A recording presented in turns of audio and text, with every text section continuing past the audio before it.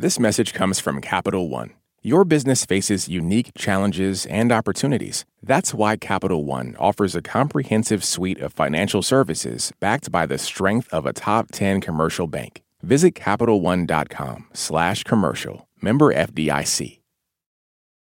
Hey, you're listening to Rough Translation from NPR. I'm Gregory Warner. Last month, our Jerusalem correspondent, Daniel Estrin, was doing what so many of us were doing on lockdown. Kind of sitting on the couch with nothing to do, and my partner and I are in our apartment, and we're not going out like 100 meters from our home, and we're watching Instagram together. Scrolling past too many sourdough starters and mask selfies, scrolling and scrolling. Like every once in a while, I'll be like, whoa, check this out. Then he finds this video. You see about a dozen people in a carpeted hotel lobby doing this funny Macarena move together. It's Zumba. And this is not Zumba by Zoom. It's just in person, no masks, breathing all over each other, Zumba. The reason they can do this without any social distancing is because they are at a hotel for people who already have the coronavirus. In the video, it's mainly young Israelis. You see a guy wearing what looks like a T-shirt he got in the army, and there's a girl in a hijab. And that is what caught my eye, because Israeli society is pretty segregated. Arabs and Jews tend to live in separate cities and go to separate schools. I mean, yes, you will see them both in the market, but seeing them together in an exercise class, by choice, having fun, well, this is going to be interesting. And there are so many other videos like this coming out of Hotel Corona, with people doing things that I can't do with other people, like sunbathe. They can give each other high fives and hugs and dance and party together. Rooftop yoga. Karaoke. It's like watching reality TV. Except that Daniel usually hates reality TV. But Hotel Corona is like this alternate reality, like the reality TV show I actually do want to watch right now. This is Rough Translation from NPR. I'm Gregory Warner. It really is the perfect reality TV show setup. 200 people from all walks of life, Israelis, Palestinians, religious, secular, all recovering from COVID-19, some of them fresh from the hospital, now forced to live together in a hotel until they're no longer contagious. And they call this place Hotel Corona. It's not just Daniel watching this. Lots of Israelis are tuning in, except they're not trying to watch the dramas. The odd thing here is the lack of drama. And people are wondering, is this for real? Are they getting along as well as they seem? Today, the story inside Hotel Corona and why this show won't get a second season when Rough Translation returns. Support for NPR and the following message come from Rosetta Stone, the perfect app to achieve your language learning goals no matter how busy your schedule gets. It's designed to maximize study time with immersive 10-minute lessons and audio practice for your commute. Plus, tailor your learning plan for specific objectives like travel. Get Rosetta Stone's lifetime membership for 50% off and unlimited access to 25 language courses. Learn more at rosettastone.com/NPR. Hey, we're back with Rough Translation. I'm Gregory Warner. So I'm Noam, and I am Corona patient number 3,555, which is a very symbolic number here in the Middle East, because when you have 3 5s, it's good luck. Noam Schuster Eliassi is an Israeli comedian. Before the coronavirus, she'd just gotten her big break, a booking for her one-woman show in Washington, D.C., and gigs all over the place. And then her shows were canceled. She flew back to Israel and passed out at home. It felt like her lungs were on fire. After a short stint in the hospital, she was dropped off by ambulance at the Dan Hotel in Jerusalem, a 9-story hotel with tennis courts and a spa, now leased to the government to house recovering COVID-19 patients. When I got to the hotel, the doors open, and that's it. Immediately the doors shut, and there is no going out for me anymore until I get released, until I have 2 negatives. 2 negative tests. Then she's allowed to leave. You feel like you're like an alien. And then I walked in and I was like, hey, is anyone here? Up 2 flights, she finds the reception desk, encased in plexiglass. I just saw this very nice religious guy with a yarmulke asking how I was and letting me know that they're here for us. So my name is Baruch Spitzer. I'm the reception manager at the Dan Jerusalem Hotel. Of the hotel's nearly 400 employees, Baruch is one of only about 4 dozen who agreed to keep working here when the patients arrived. For me, it was simple. I knew from the beginning that I'm going to stay. There is a say in the hotel industry that it's also like a virus. If it catches you, it's very hard to go out. Besides, he worried if he wasn't here, the army might send soldiers to do it. It would have been like a military camp. To run the hotel as a hotel and not give the guests a feeling that they are in jail, you have to have hoteliers.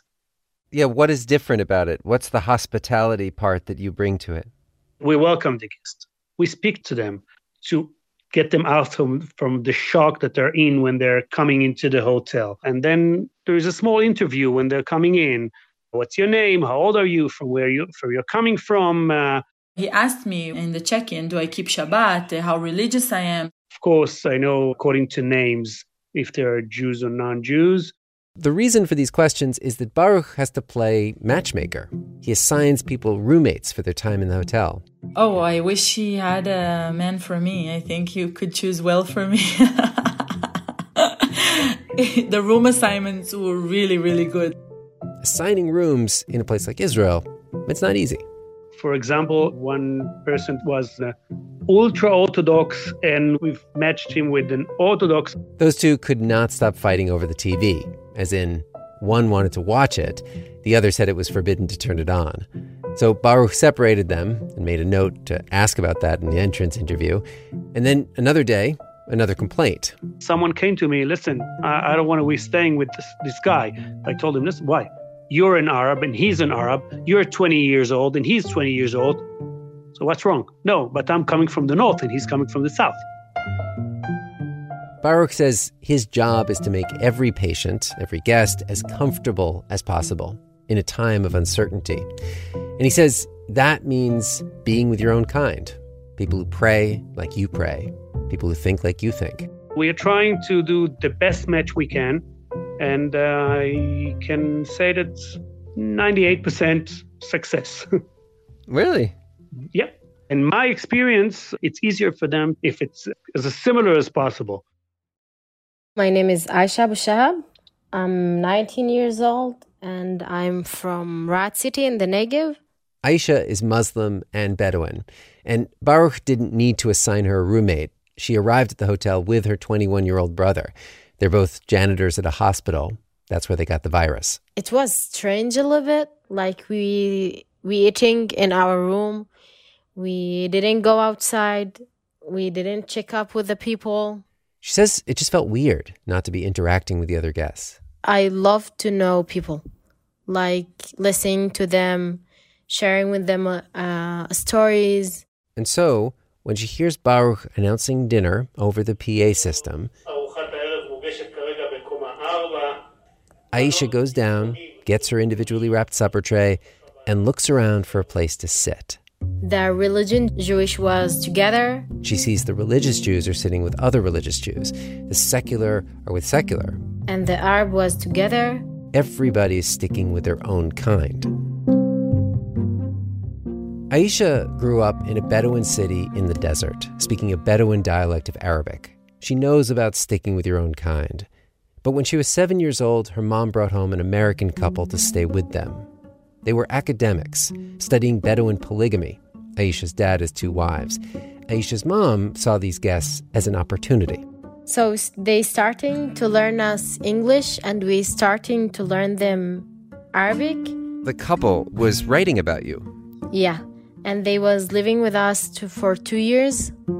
Her mom would tell her, be curious about people. Ask questions. It'll help you. And so now, holding her tray of food in Hotel Corona, Aisha scans the room for the friendliest face. And she makes eye contact with an older religious Jewish couple, Amram and Gina. So they were nice. They was laughing all the time. So I chose them. It was so easy to talk to them.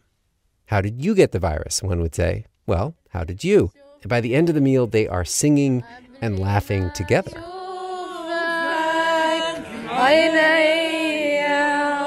Aisha felt this moment was so special, she recorded it on her phone, which began happening a lot at Hotel Corona. People would have a nice chat over lunch and immediately pull out their phone to just capture this moment. And these were the kind of videos that our correspondent, Daniel Estrin, started watching. The first hotel guest I started following on Instagram was Noam, the comedian. I remember she did this comedy show in the hotel lobby. There's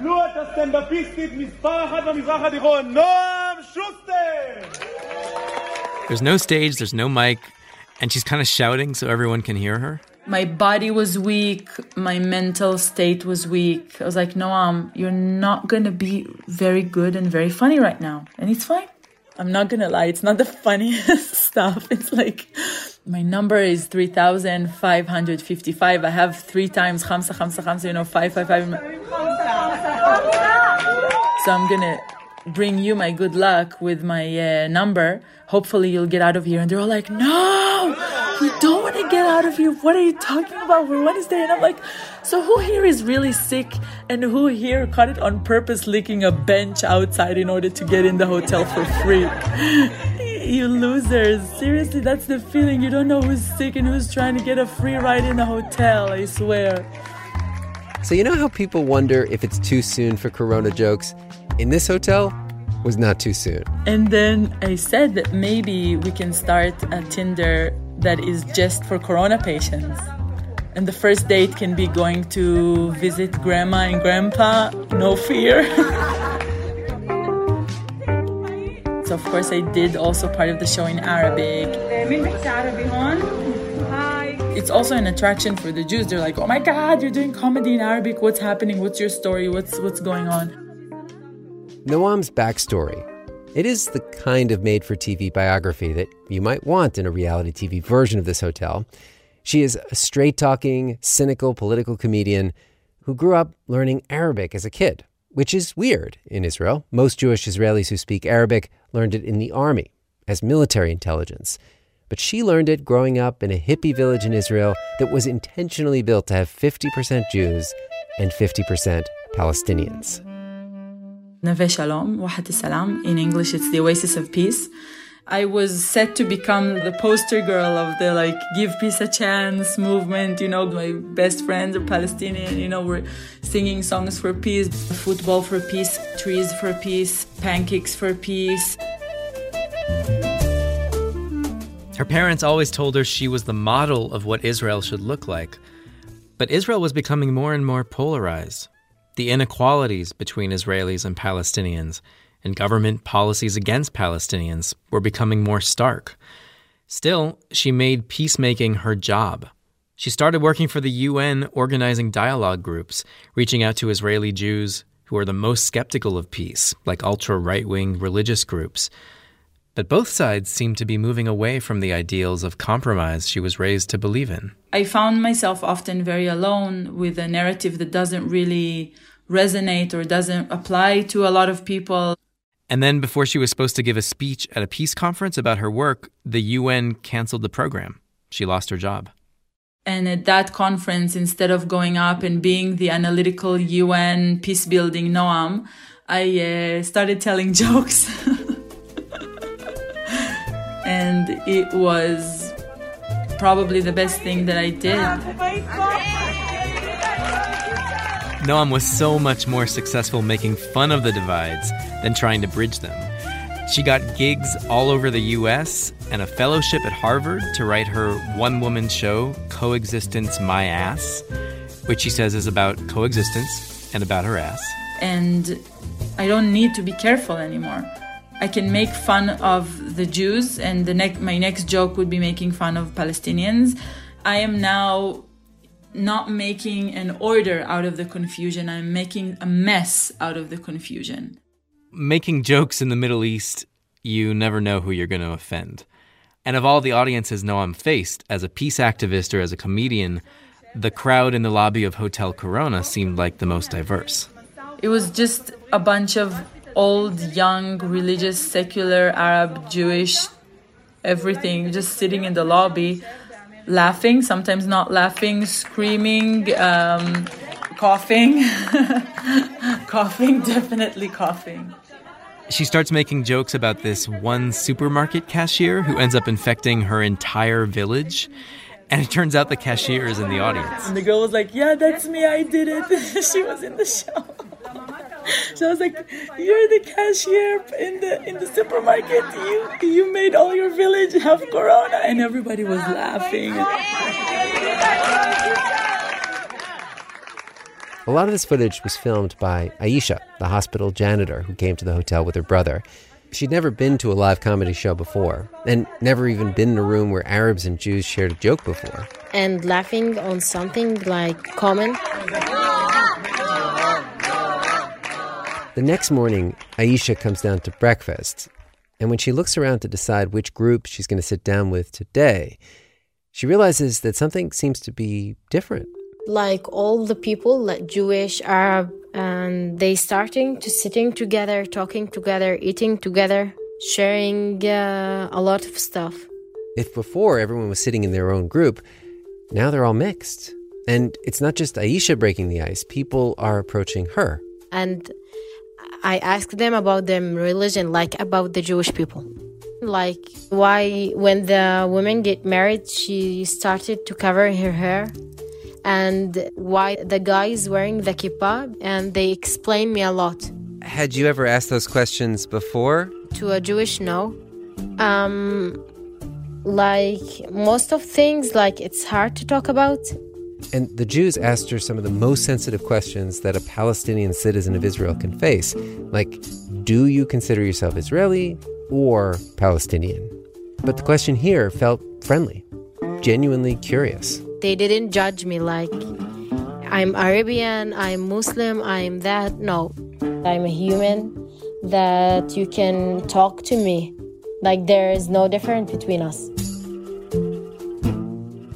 And I was like, wait, where's the racism? Where's all the problems? Where's all the prejudice? Everybody's getting along here in this hotel. What's happening here? Noam's even more surprised when their Instagram stories from inside the hotel start being picked up by Israeli TV. The media saw that we love sharing.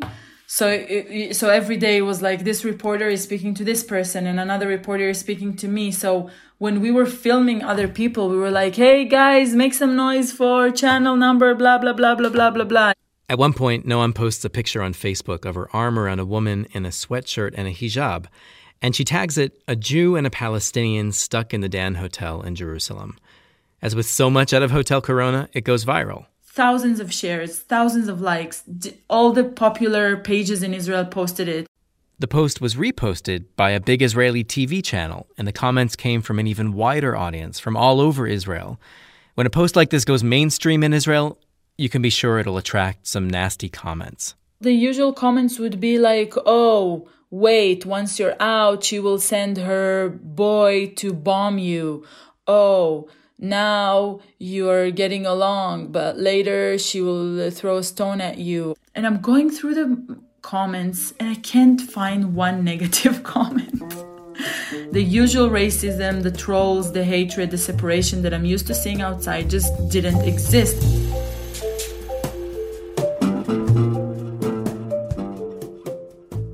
So sure, the people here could share a joke or even a photo, but how would these new friendships hold up under stress?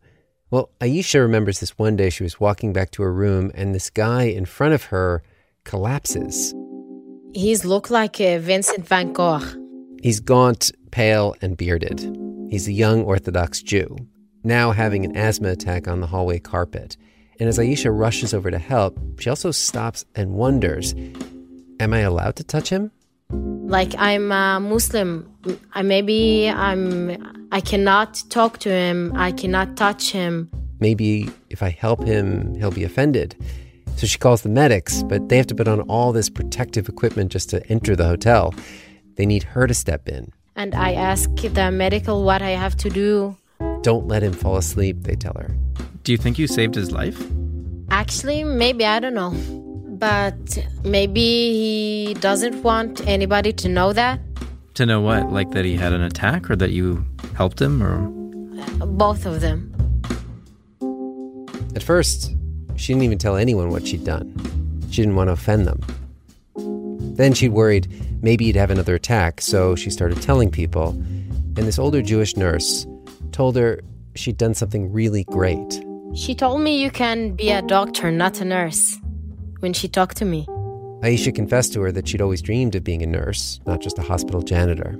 And we started this conversation like, maybe we can help each other. Aisha never had a mentor outside her family, let alone a Jewish mentor.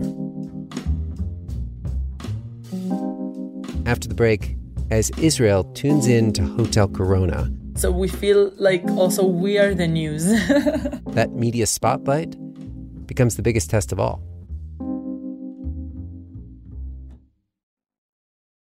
Support for NPR and the following message come from the American Cancer Society. Dr. Alpa Patel leads a team that researches cancer risk factors, and she shares how a new study aims to impact an underrepresented community. My greatest hope for the Voices of Black Women study is that it will help us understand and identify culturally tailored ways to change and really eliminate the unacceptable disparities for future generations of Black women as it relates to cancer. To learn more, go to voices.cancer.org. Hey, we're back with Rough Translation. I'm Gregory Warner. And I'm Daniel Estrin. By early April, Hotel Corona had been open less than a month. And Baruch, from his desk behind the plexiglass, could see that the guests were getting along, but he was worried about Passover. Well, Passover is a holiday of family. He was worried that the guests would feel their isolation even more on this holiday that's all about family. They might get depressed. And we wanted to find a solution to that problem, to give them the opportunity to have a proper Seder. But Seder is a lot to figure out. It's family-style eating, not individually wrapped supper trays. How do you keep the food hot during readings and songs that can last well over an hour? And how do you set it all up in advance, before the guests arrive, to contaminate the space? Because once one of them touch anything, it can't go back. And did anyone have any crazy ideas, like sending waiters with hazmat suits? No. Because there were no one that were willing to do that. Eventually, the hotel management decided to just open up the banquet hall to all the guests, and they'd serve the food and just do the Seder themselves. But there was another problem. The young guests were dying to film this for their families back home and for TV, but ultra-Orthodox Jews forbid electronics on religious holidays. The ultra-Orthodox in the hotel did not want their holy commemoration of the Exodus from Egypt to be Instagram famous. Noam tried to reassure them. We're not going to take our phones out. We're not going to dress in a way that will insult them, But some of the ultra-Orthodox guests made a request to Baruch and the hotel management. It wasn't demand, it was a polite request. We want to celebrate traditionally, and the young people want to celebrate differently. And if you don't mind, if it's possible to divide it. Please divide the banquet hall. One for the ultra-Orthodox and one for the rest.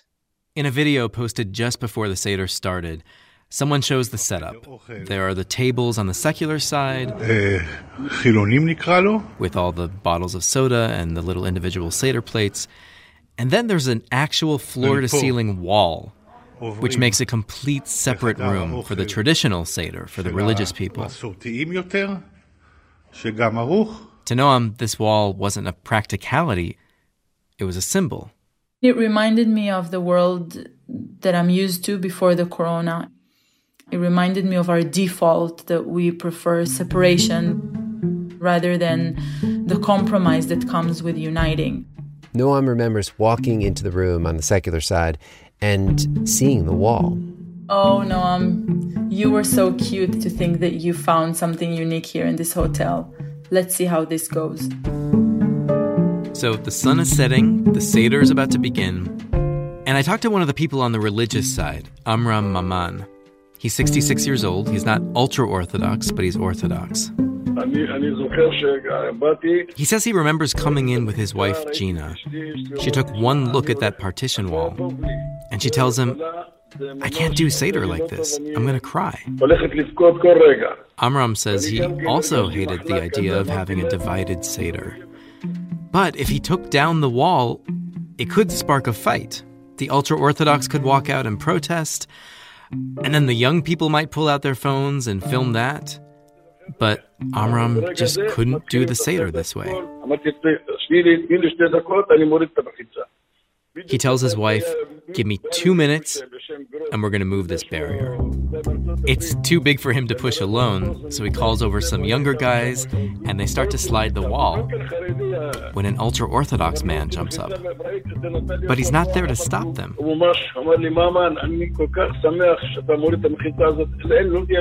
He tells him, I'm so happy you're moving this partition, and he helps him. And all together they push that divider back into the corner. And then, as one room, 180 people, they bless the wine. The Seder begins.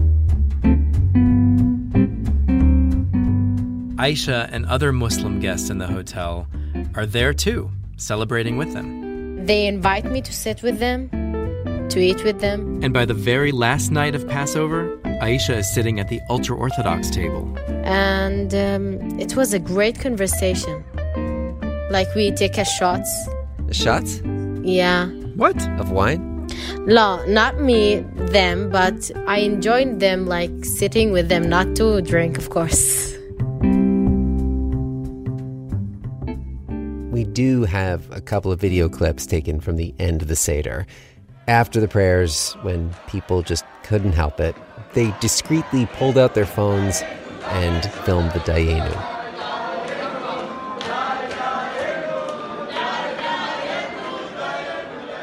I've seen it on a film and I was shocked. They had a beautiful Seder.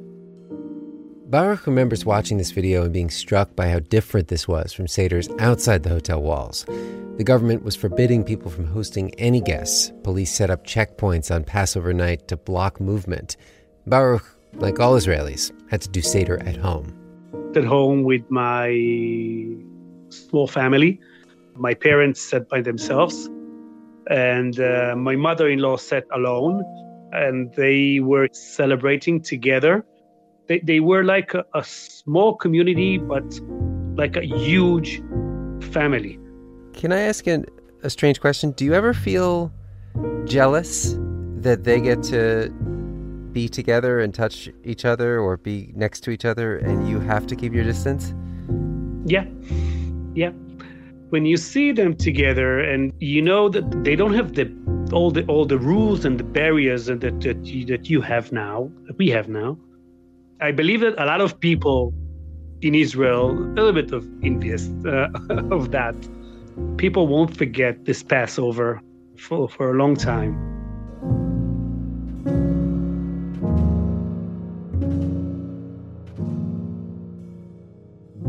While Baruch played these videos over and over for his friends, Noam played the experience over and over in her head, trying to make sense of it. I was sitting in my table and watching other people remove barriers, not me. All her life, she'd been told that it was her job to bring people together, a job she felt she'd failed at. You know how amazing it is? I wasn't the one to remove the barriers. Oh my God, I wish things outside could be like this. And she wondered what it was in this hotel that allowed people to find such common ground, without slogans, without the UN, without any pancakes for peace. Is it the fact that Jews and Arabs get the same in the hotel? Same food, same terms. Was it that people were being treated equally, or that they'd all faced down the same disease? That we are realizing how much the well-being of one is the well-being of the other? And how will I think about this experience when I go back to the real world? We called Aisha just as she was heading back to the real world. Her brother had just gotten his second negative test. Like we will go home, sharing with the family. But she's not going back to her old life at her janitor job. This experience has taught her too much. A lot of stuff that I didn't know about myself. Like what? how smart I am. Her new friends convinced her to enroll in nursing school, and they can guide her. While her mom always encouraged her to be curious about people, it wasn't until she got stuck in this hotel that translated into real friendship and even opportunity. Watching these videos from Hotel Corona, I've been wondering, what if a lot more Israelis went through this experience of being stuck together, in a place where the normal rules of society are suspended? Like, would that change Israel? And actually, a lot more Corona hotels have opened, but most of them are segregated, not mixed like this one. Wow, I didn't know that. Do you think it's a good idea to have these separate hotels? No. I called the army commander in charge of the quarantine hotels, and he told me that there are so many ultra-Orthodox Jews who caught the virus, they made special hotels just for them. He says they wouldn't come to mixed hotels. It's easier to convince people to come if they know they'll be with their own kind. Hotel Corona no longer hosts recovering patients. And when we last talked to Baruch, he was saying goodbye to the last of those guests. When he first opened the doors and started assigning roommates, his fear then was that people from different backgrounds would clash. But they did not. In fact, they became friends. And I believe that if they'll have to spend a time in a hotel, Jews and Arabs together, maybe they will. Everything will be okay. But that's the meaning of being Israelis. That's not the meaning of being Israelis. It's just how humans are. I once interviewed a reality TV show producer who confessed just how hard it is to get people to fight enough to keep it interesting. He said you have to cast characters and exploit the right moments, stoke the conflict. Because people, he says, as individuals, are frustratingly good at getting along. That is what Baruch discovered. But he is also a hotelier and a practical one. He agrees with the army commander that segregated hotels, they're just easier to get people to come to and easier to manage. Yeah, of course, it's easier. Although we call them guests and we will remain calling them guests, but we cannot forget that they're sick.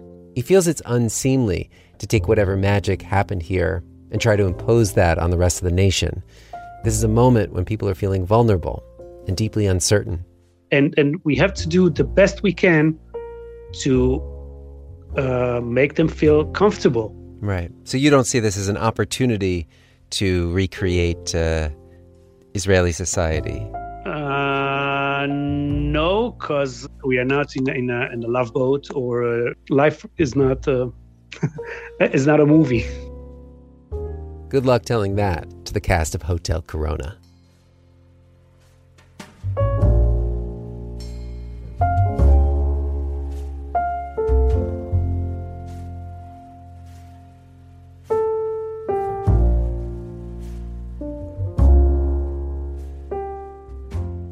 Today's show was produced by Tina Antolini. Our editor is Lou Okowski.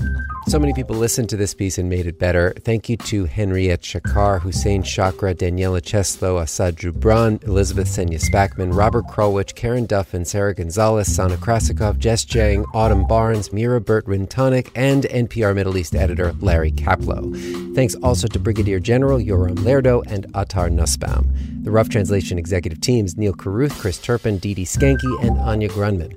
Our intern is Derek Arthur. Sarah Knight fact-checked this episode. Mastering by Isaac Rodriguez. John Ellis composed our theme music and other scoring from Blue Dot Sessions. Noam Schuster has been documenting her whole journey, even after Hotel Corona. We'll have links to that in our show notes. And before we go, just one last moment from our interview with Noam. I'm really in a movie that I can't describe. 1 second. When Noam was talking to us from inside the hotel, this announcement comes on over the PA. Oh my God. Tell Tina what he just said. I wonder what happened. You see, I'm talking to you about this utopia, this great hotel, and while we're recording, someone tried to escape. Someone's escaped? If If you'd like more stories like this in your podcast feed, rate and review us on Apple Podcasts. It really helps people find the show, or tell a friend or two about this podcast. And we always love to hear your Rough Translation moments, both Corona-related and not. You can drop us your thoughts at roughtranslation@npr.org. We're on Twitter @Roughly. I'm Gregory Warner, back in 2 weeks with more Rough Translation. This message comes from NPR sponsor Vuori, a new perspective on performance apparel. Clothing designed with premium fabrics, built to move in, styled for life. For 20% off your first purchase, go to vuori.com/NPR. Support for NPR and the following message come from IXL Online. Is your child asking questions on their homework you don't feel equipped to answer? IXL Learning uses advanced algorithms to give the right help to each kid, no matter the age or personality. One subscription gets you everything. One site for all the kids in your home, pre-K to 12th grade. Make an impact on your child's learning. Get IXL now. And NPR listeners can get an exclusive 20% off IXL membership when they sign up today at IXL.com/NPR. It's a high-stakes election year, so it's not enough to just follow along. You need to understand what's happening so you are fully informed come November. Every weekday on the NPR Politics Podcast, our political reporters break down important stories and backstories from the campaign trail so you understand why it matters to you. Listen to the NPR Politics Podcast wherever you get your podcasts.